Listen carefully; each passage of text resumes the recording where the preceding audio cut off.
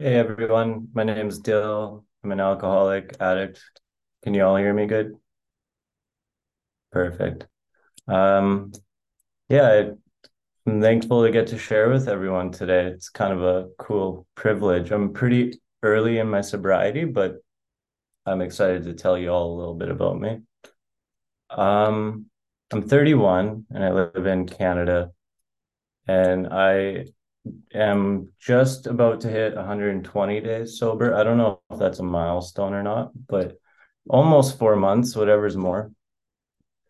Um, so yeah, I'll start at the beginning, I guess. Uh, when I was 10, my parents split because of addictions. And so my dad was addicted to cocaine for a while, and it didn't get bad until the very end. And I was going to school and I was self-harming at a pretty young age.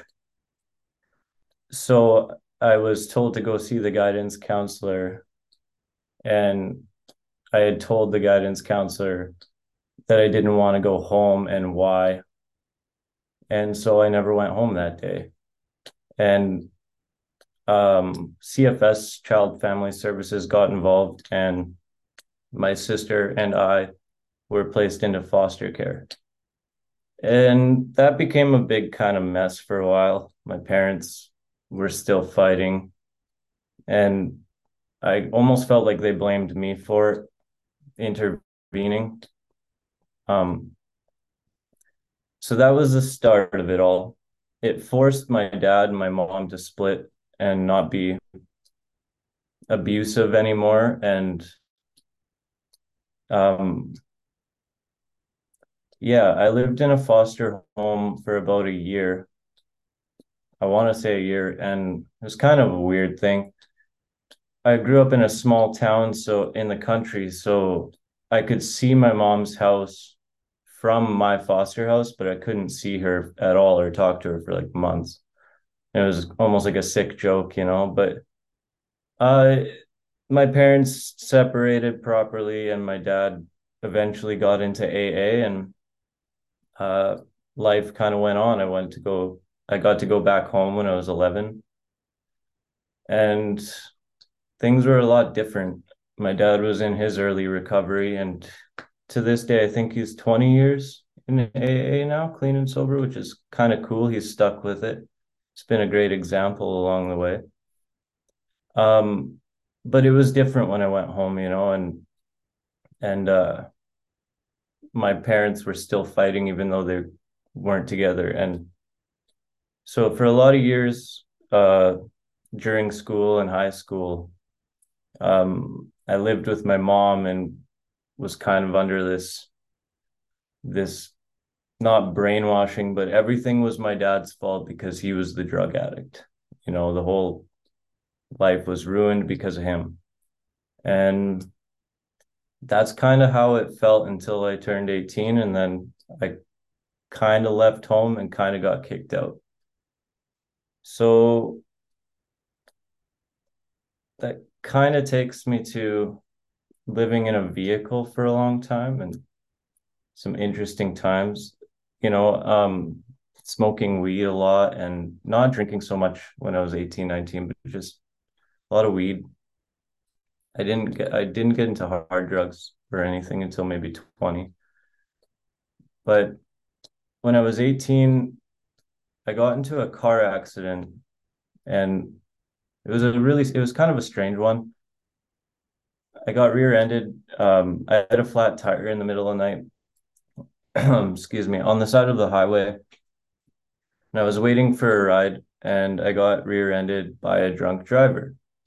And I still to this day feel lucky to be alive, because if I had a spare tire, I would have been dead, because I would have likely been changing it when I got hit. And it shook my whole world up, realizing life is life is vulnerable and you can't control everything. And I never felt the same since that day. And I remember the person who had hit me, begging me not to tell the police or anything while we were waiting for the police to show up. And I always thought for many years about that person, hoping like maybe they got a break, maybe they learned a lesson, maybe not killing someone will set them straight. And that brings me to the irony of that, because fast forward 6 years and I end up with a DUI. And that was probably one of the hardest moments of my life, because I felt like I had no independency, like just like that, and I wasn't drinking and driving on a regular basis. It was a very gradual thing that kind of just snuck in. My coworkers and I would go for a beer after work, and that just felt like, oh, okay, they're doing it. I can have a beer, and drive home. And then that would turn into two beers, and then that would turn into just repeating the behavior until one night I was at the rural community bar and it was closed and they were kicking me out, and the bartender and I didn't have an agreement on something. And so I didn't want to sleep in my car. So I decided I'll drive to my sister's house 2 miles away, and I got pulled over. So for 2 years, I didn't have a license because of that small gradual thing of, oh, it won't happen to me. I can have a couple beers. And for 2 years, I just felt like I couldn't carry on with life in so many ways. And it affected my mental health, but also my relationships. I got into a relationship while I had that DUI, and it sucked not being able to drive my partner around and pick her up or go see her or whenever I wanted, and to rely on her. And so during that time, I was drinking quite frequently because I was getting rides to work. So I never had to drive and I was allowed to just get away with it. It, I was thinking earlier about that relationship during my DUI where I didn't realize I had a problem. And it's, I couldn't go see my girlfriend's parents without drinking. Like I couldn't leave the house without having drinks. I just didn't feel comfortable with anything in life other than just having a couple drinks. So my drinking problems like progressed, and someone had mentioned a couple weeks ago, I think, the topic of closet pissing. And yeah, I woke up in the middle of the night with that partner and I pissed in the closet, which was a new thing for me, and I didn't remember it. And I woke up in the morning. It was a work morning too, and I woke up completely still drunk, and she had a look of like terror in her eyes, like just. And I was scared because she looked scared, and I didn't know what had happened. And she asked me, "Do you not remember what you did?" And I said no. And so she told me what I had done, and she yelled at me while I was doing it, and I had supposedly told her to clean it up. So I cared about her a lot. So I stopped drinking that day, and I hadn't drank. Like we are no longer together, and our relationship, I think, went on for another 8 months. And I hadn't drank for 7 of those 8 months. I stopped right there and thought, I don't want to scare someone else or myself, and I can just quit this. Until I quit my job 7 months later and was sitting around the house, and eventually I found one of her drinks downstairs in the basement, and I thought, oh, I'll just have one. And that became every day. And not a lot, but it was still it was a habit coming back. And not long after that, she left, and I don't know entirely why she left, but I still think that that was a part of it. I don't think she wanted to be with someone who clearly had a drinking problem. So, that's around when I was 26. And I spent about the next year after that relationship not really drinking, occasionally drinking, but I had a breathalyzer in my vehicle, so I could only drink on weekends or whenever I could get away with it. And the next thing that showed up in my life was pills, benzodiazepines. And the way it showed up was kind of sneaky. I had a dentist appointment for a wisdom tooth, and the dentist gave me lorazepam, and it got me super high. And I loved it right then and there. I was in love with whatever it was. And a friend of mine had a prescription for Klonopin and would talk about how he was like hooked on it. So after that dentist appointment, I asked him if I could try some because I had never felt as good as I did on lorazepam. And he was weary to let me have any, and with enough persuasion, I got some some Klonopin out of him. And I think within a week, I was in my doctor's office asking for a prescription, and I was prescribed. I was on those pills twice in my life for two stints. The first stint was about a year. I had increased my drinking while taking those pills, and it became drinking and taking pills every single day. Conveniently, the world had shut down during COVID, so I was able to do that every single day and kind of destroy myself. But it landed me in the hospital once, and it had gotten out of hand.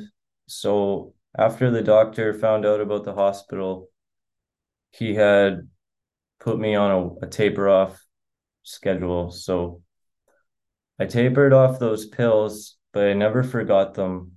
And I went on a bender. I was I started seeing some girl that liked to party, and I just dove in, and I was doing drugs I never thought I'd do. And coming out of that, because that lasted maybe 3, 4 months of just steady, hard drug abuse. Coming out of that, it wasn't really the same. Uh, I was very depressed. I didn't know like what I wanted to do anymore. I lost sight of all my dreams in life. I just felt miserable. And I ended up, after enough time, getting to go back onto benzodiazepines. And I don't know why my doctor allowed me to go back on something he tapered me off of, but he did. And so I ended up back on benzodiazepines a second time. I was on them for about a year and 3 months that second time, and I was drinking every single day. Um, Excessively. My drinking kind of just took over. I wasn't drinking at first. I was just taking the benzodiazepines, but it wasn't enough. So I started drinking 4 drinks a night, 5 drinks a night, 6 drinks a night, and eventually it turned into a regular 12. My justification for it was due to my past DUI, I would never drive to work the next day because I was afraid to get a second DUI and have a blood alcohol content the following day after drinking. So my addiction grew into something that was taking pills, drinking 12 drinks a night, and riding an Uber to work every single day. And it was adding up. Thousands of dollars were wasted, and I couldn't stay ahead with bills or catch up on bills. I was just getting by to support my addiction and my routine and my habits. And I was stuck in that loop for a long time, and I didn't know what to do. I didn't know where to go. I wanted out of it. I didn't know how to get out of it.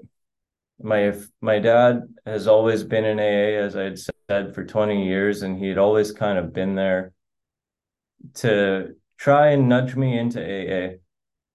and it had never worked. It had never, I could never get behind it. And it was traditional AA that he's involved in, and I just couldn't get behind the traditional concepts and God and all that. And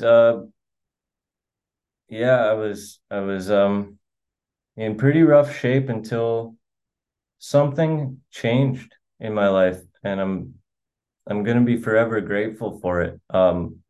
This summer I had a family get together, um, and I got to meet some family I've never seen and met, and it was a long weekend, and I thought it would be good to get out of the house and have an experience rather than drink alone in front of a computer all night.